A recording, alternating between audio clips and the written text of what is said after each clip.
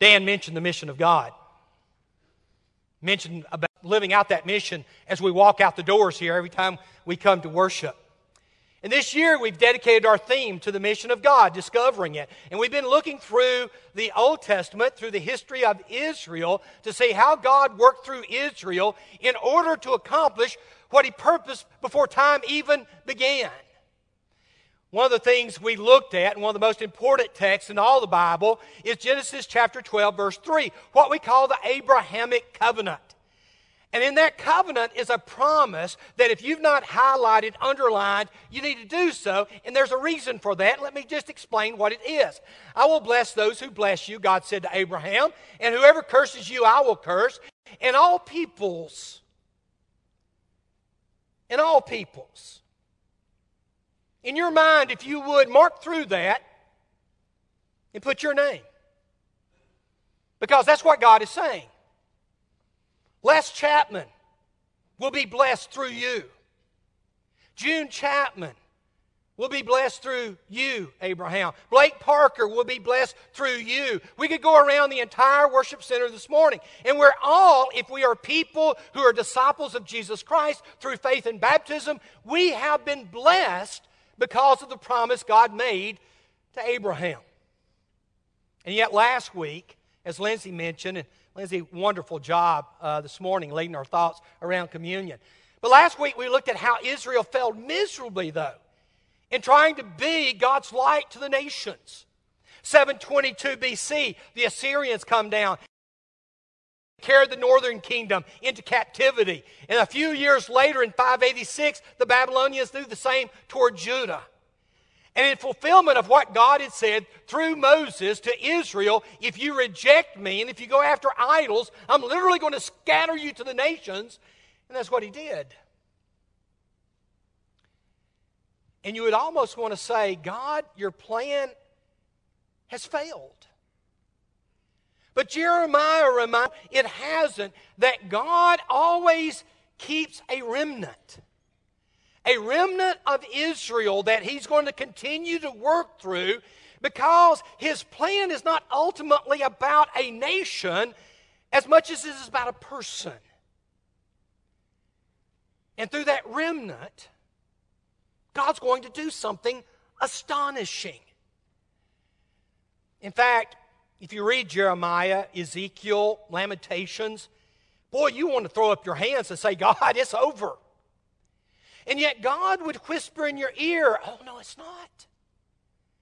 God would give you a glimpse, help you to hear an echo of verses, of passages, of statements, going all the way back to the beginning of Genesis.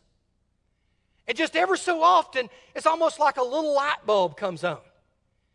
Or maybe that first lightning bug of spring. You know, I always liked when the first lightning bugs begin to light up in the springtime. And you'll see one flash over here and you'll see one flash over there. And before long, they're flashing all over the place. And in so many ways, that's the way God was.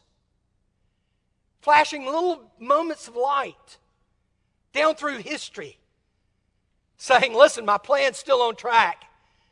And I'm going to still carry out my mission no matter what.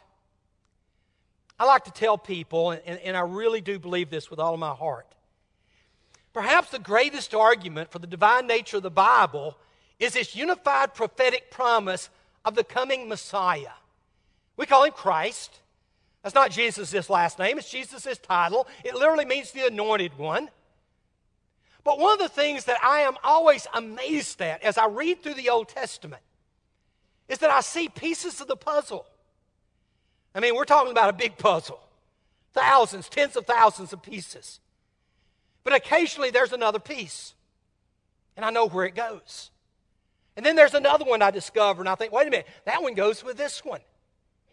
And over time you begin to literally create a picture of what God is pointing to. And if I could say anything to our young people this morning, if you want a reason for believing in the Bible, if you want a reason for believing that there is a God, if you want a reason for believing that Jesus is His Son, spend some time looking at those ancient prophecies. Prophecies made 1,000, 1,500 years, even 2,000 years before He was even born.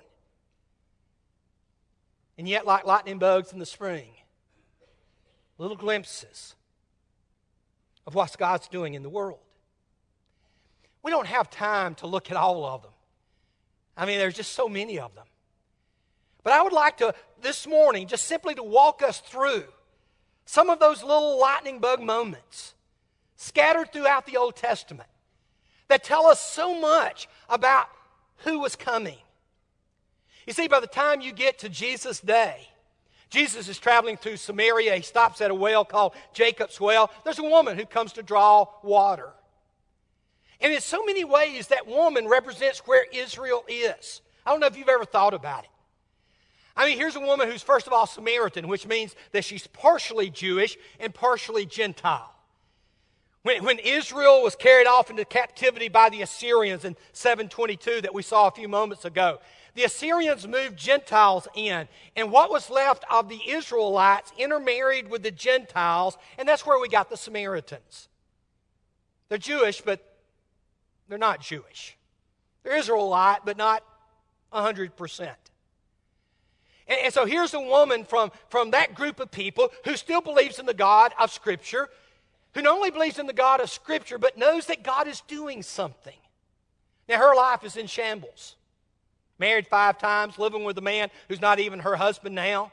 She's coming out to the well to draw in the middle of the day because she's trying to avoid all the rest of the women in the village, when all at once a Jewish rabbi strikes up a conversation with her. I'm a Jewish woman and you're talking to me and asking me for water? You remember the conversation. And as the discussion turns toward religion, she says something that is quite remarkable. Here's what she said. I know that Messiah, and John tells us that means Christos. I know that he is coming. And when he comes, he'll explain everything to us.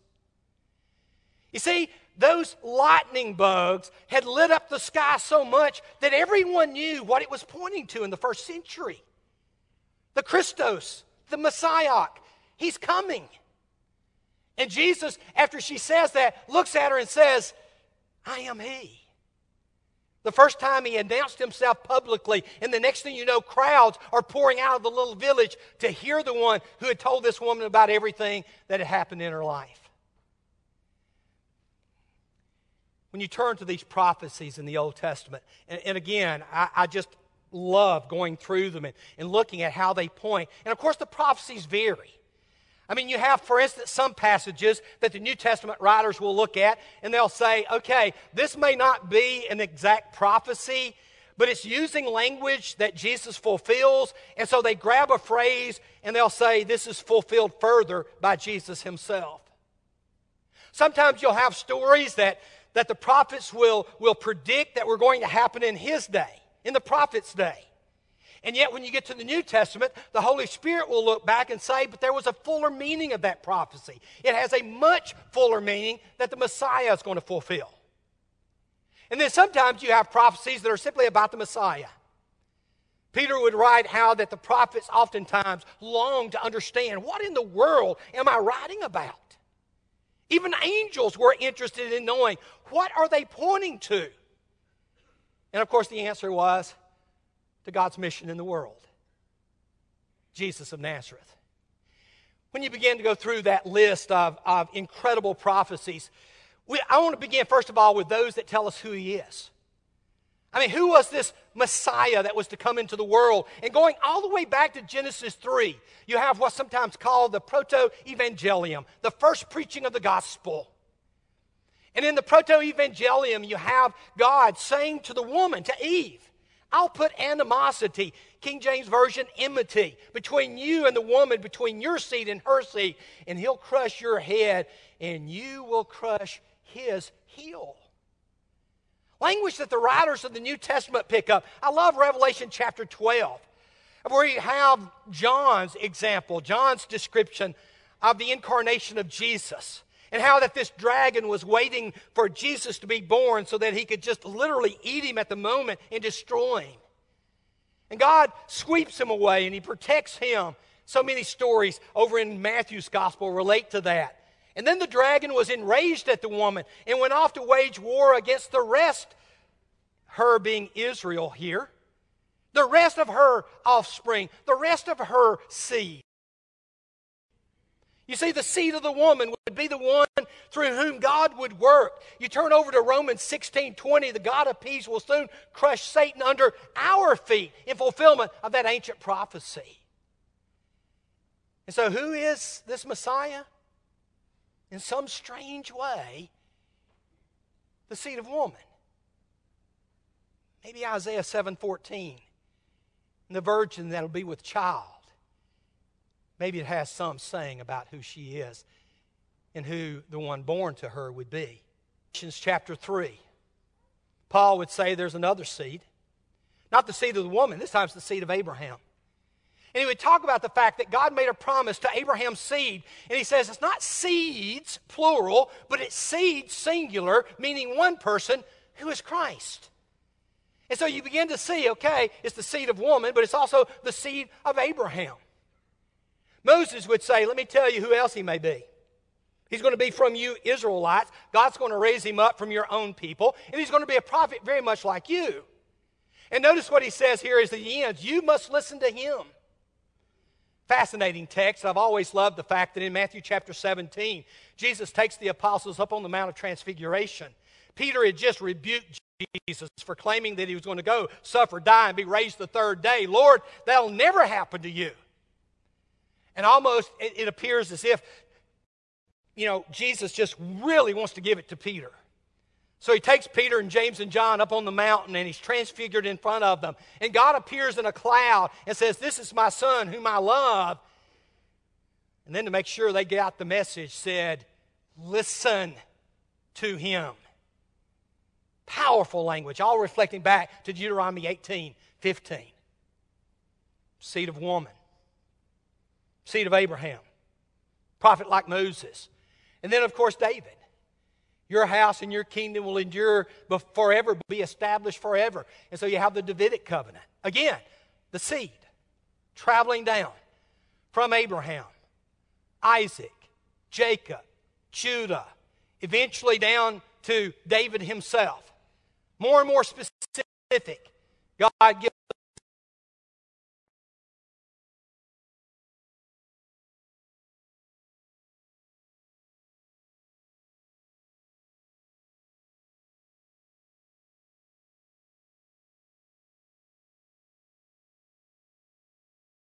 what is just and right in the land. In his days, Judah will be saved. Israel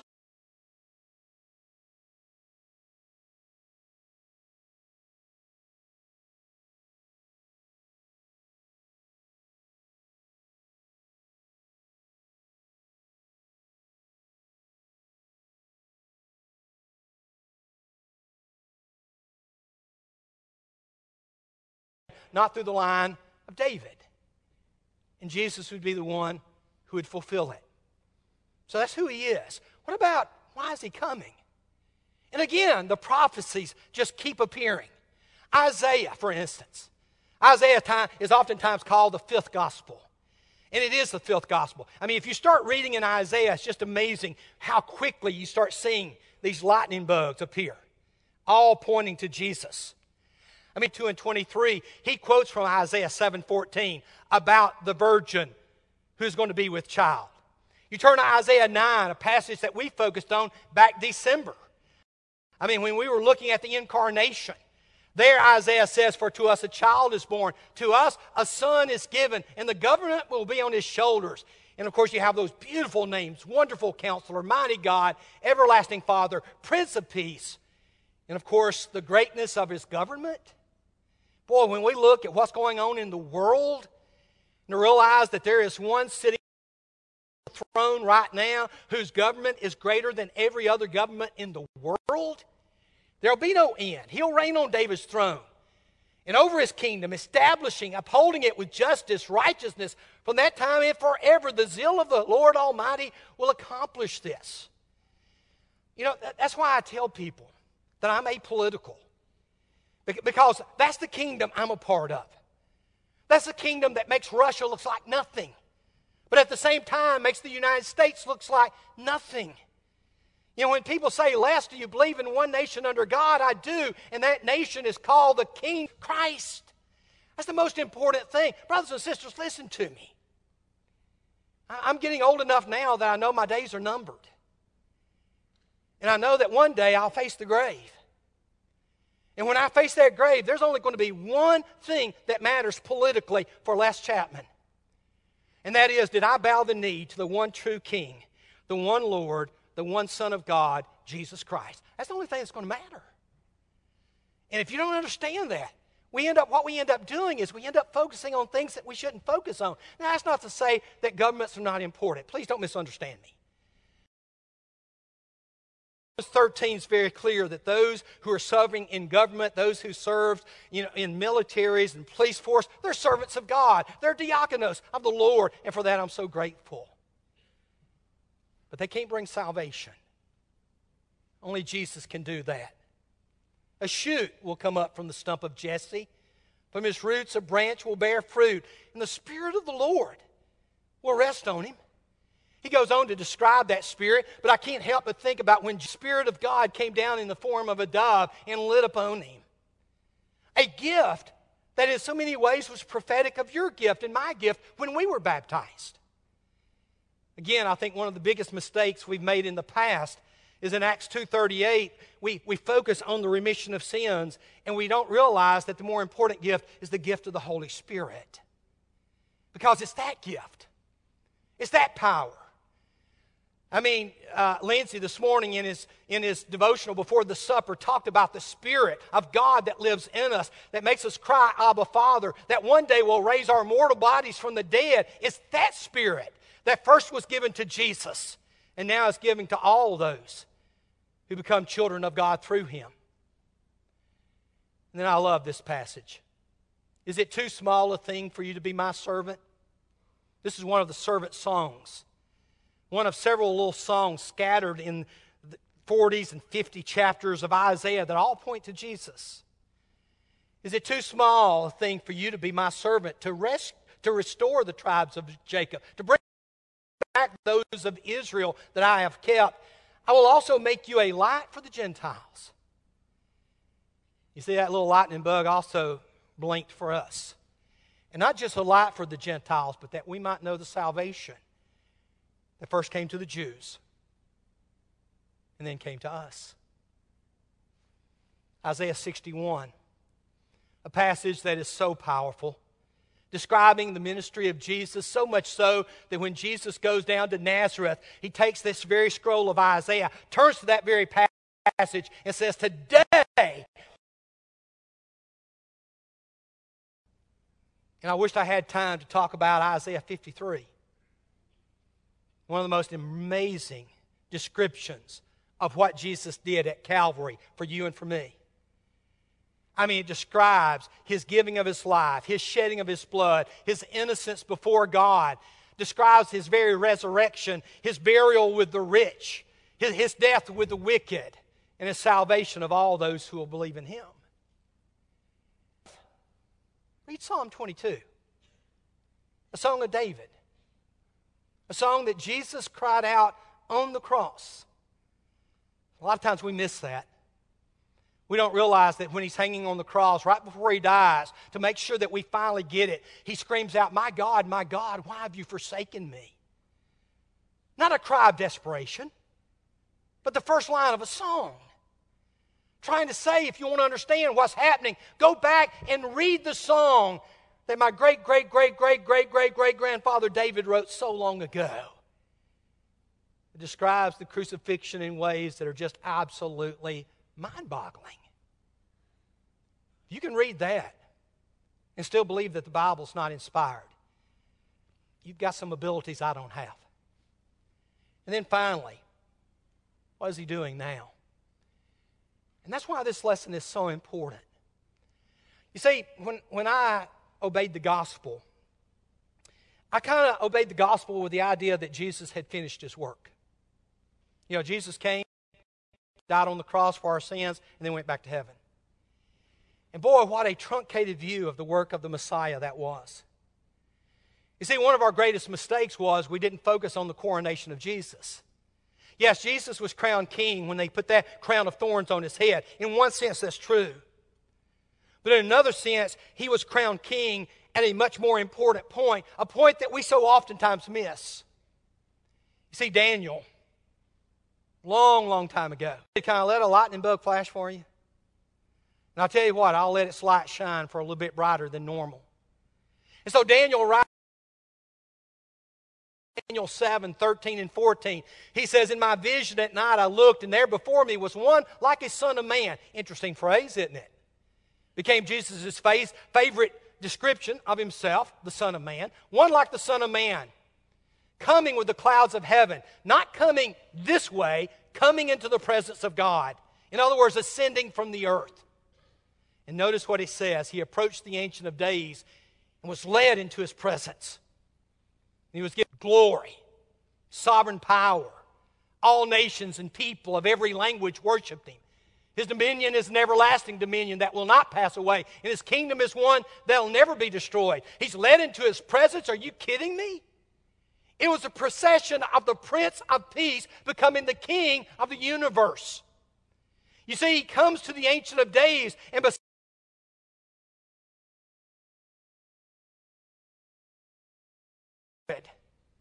and there a crown was placed on his head as Lord of Lords and King of Kings. And that's where he reigns right now.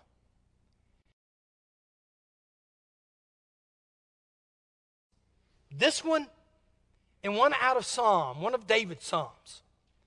When Jesus looked at them, he said, "You want to get me to give you a glimpse of what I'm going to do? Then become aware of these two."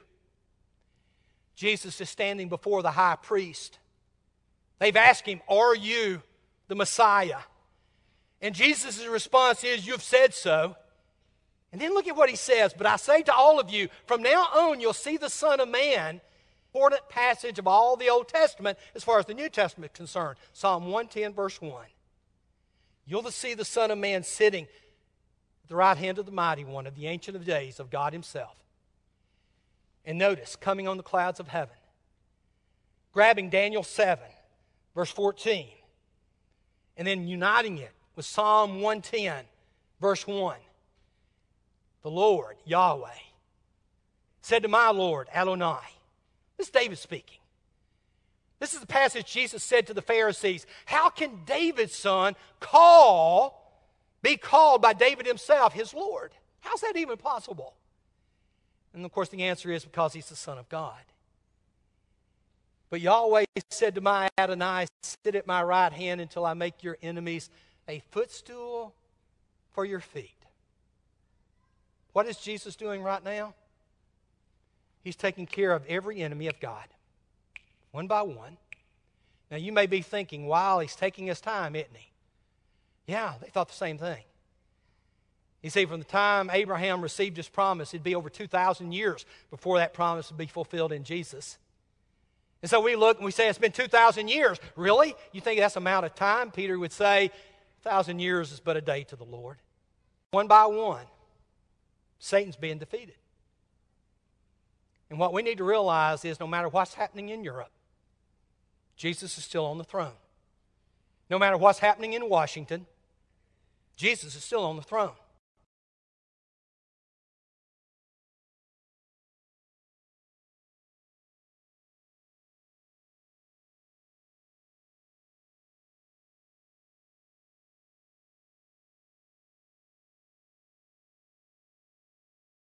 That mission be known to everybody else. What I love most about this passage is not just verse 1. Verse 1 to me is powerful. But what most people don't realize is that there is another verse, 4 verses down or 3 verses down, called verse 4. It's only referred to one time in the New Testament, or in one book of the New Testament. That's the book of Hebrews. But in the book of Hebrews, the Hebrew writer says, can I tell you another fact that is so pertinent to who we are? And that fact is this: the Lord has sworn and will not change his mind. You, Jesus, are a priest forever in the order of Melchizedek.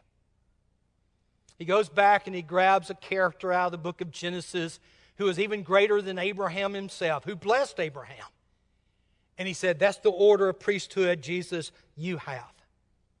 And that's why Jesus, not being a descendant of Aaron, not being a member of the Levitical tribe, that's why Jesus could go into the Holy of Holies. And there, for my sins and for yours. And that's why I have hope today. He's poured out His blood for all people's sin, but only those who accept Him, their faith in Him.